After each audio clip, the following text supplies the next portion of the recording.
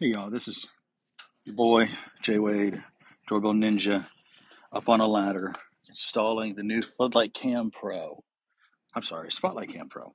I've installed plenty of those, but I've never installed these Spotlight Cam Pros. I had a nice house here in Orlando, and thought it'd be really cool to kind of do an episode installing something in real time. And be honest, these Spotlight Cam Pros are gorgeous. I haven't registered them yet. The homeowner isn't here. Um, but installing four of them, black, up on a ladder. I don't have much to complain about these so far, except I don't understand why the screw heads are so tiny. It's hard. I mean, basically, you have to do it by hand, which I guess is better because you don't over torque it. But it's super hard to do it with I guess I just need smaller drill bit heads or something. But they are tiny. I don't understand that. But they are gorgeous. And I'll do another segment in this podcast after I register them. Probably can't do it in real time when I register them because I'll be with the homeowner. But they are gorgeous. They're really pretty. I'm curious to see how they'll age because that bottom looks like a mesh. Kind of looks like they're almost indoor cams, like in the beauty of them. The old ones, as they age, they look super weird, especially the white ones. And almost everybody got the white ones. So I drilled the holes, just screwed on the mount. I have my AirPod in, so hopefully my phone doesn't fall. Going down the ladder, gonna get the camera. I'm putting two batteries in. I'm always to put two batteries in these Spotlight cams. It doesn't make sense to use one.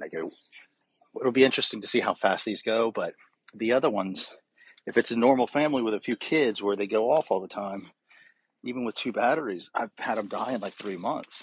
But, if it's somebody who, really never goes by the cam, it's just there for security with two batteries. They said, officially, I think 6 to 9 months or something. I guess that's about accurate. But these are, I think, by sales, it's the Ring 4 for me, and then the Floodlight Cam Pro. I don't know. It might be tied. I might need to check my numbers, but these Spotlight cams are very popular. And I usually do the old ones, but this is the first time doing the new ones. And so I put the camera on the mount, and I'm screwing in, trying. I got to go higher the ladder because this stupid screw head is so small. Ring screws always suck. I don't know why. I love Ring. Nest screws are beautiful. They're like a work of art. But nobody buys Nest anymore. Google Nest. I wish they did. Actually, this is an interesting point. Just to try and piss off more companies. Recently I went to Ring site just to reacquaint myself. Google Nest site, and who else was it? I think it was Lutron. Because all I sell is Ring. I mean, it's like 99%. Some people want Nest, and they're great products, but I don't know what's going on there. So I checked out the sites, and Ring's product mix is extensive but confusing, which is actually good for me because customers get super confused and call me. And then Nest site, it looks like I trained with them 5 years ago, and it's like a time warp. It's like almost all the same except for a few different products. And people want the old products, but they're gone. And it had some flaws. But Ring is rocking it with this. The product the product manager, product design people who are doing these. I think the guy's name is Jason, who's maybe it's engineering.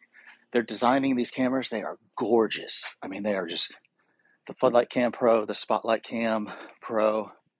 They have stepped up their design. The packaging, oh my God. I don't know what that's about. I mean, it's smaller, but it was really difficult to get the camera because I prep stuff whenever I install it. I charge up the batteries and I, get the cam ready and stuff. And it was like this weird thing where to get the camera out, it was hard. It was like it was glued in, but I think it's because then it's supposed to be like this package opening where then it opens up like where the screws are and the other stuff. I mean, it was something weird. I can't remember. It was late last night, but it was like it popped open stuff, and it was really hard to get the camera out, which was odd. But and then the camera's really protected. I mean, it's like gift wrapped. You had to. It was just a pain to get the camera out of the box, but I mean that's interesting. Um, so just did the third cam in the backyard. Dogs, pool, lake, boat. It's a beautiful house. It's great to have customers like this. You know, they want good stuff, and most of my customers are great. But I think I'll end this now. So I'm done with the third, the fourth. I mean, there's nothing much to say different about the stuff. And then I'll catch y'all later. Thanks. All right. So end of the day, I'm at Sam's getting gas. Just trying to make all this real on this podcast, Smart Home Show. About to launch Smart Home School, but interesting. Sam's has horrible smart home stuff, and they've always had horrible prices on like Nest stuff. I don't even know if they had Ring. Now they have like all these weird brands that I'm not going to install. 99% of the stuff the customers want that I install is Ring, and I don't know. This Night Owl or these weird camera systems with 100 cameras and a DVR. Just make it simple, man. Get a mesh network and a few great cams. Had a great install for a wealthy guy today. Had an a consultation with just a relatively difficult guy, really nice guy. But I hate it when they think they know what they to do. I mean, they're calling me because they don't know what they're going to do. Anyways, so back to the original point. Those Ring Spotlight Cam Pros are amazing. They're beautiful. They were black today. They have all the settings of the spot. These were battery. They have all the settings of the Floodlight Cam Pro. The bird's eye view, really fine tuning the motion detection.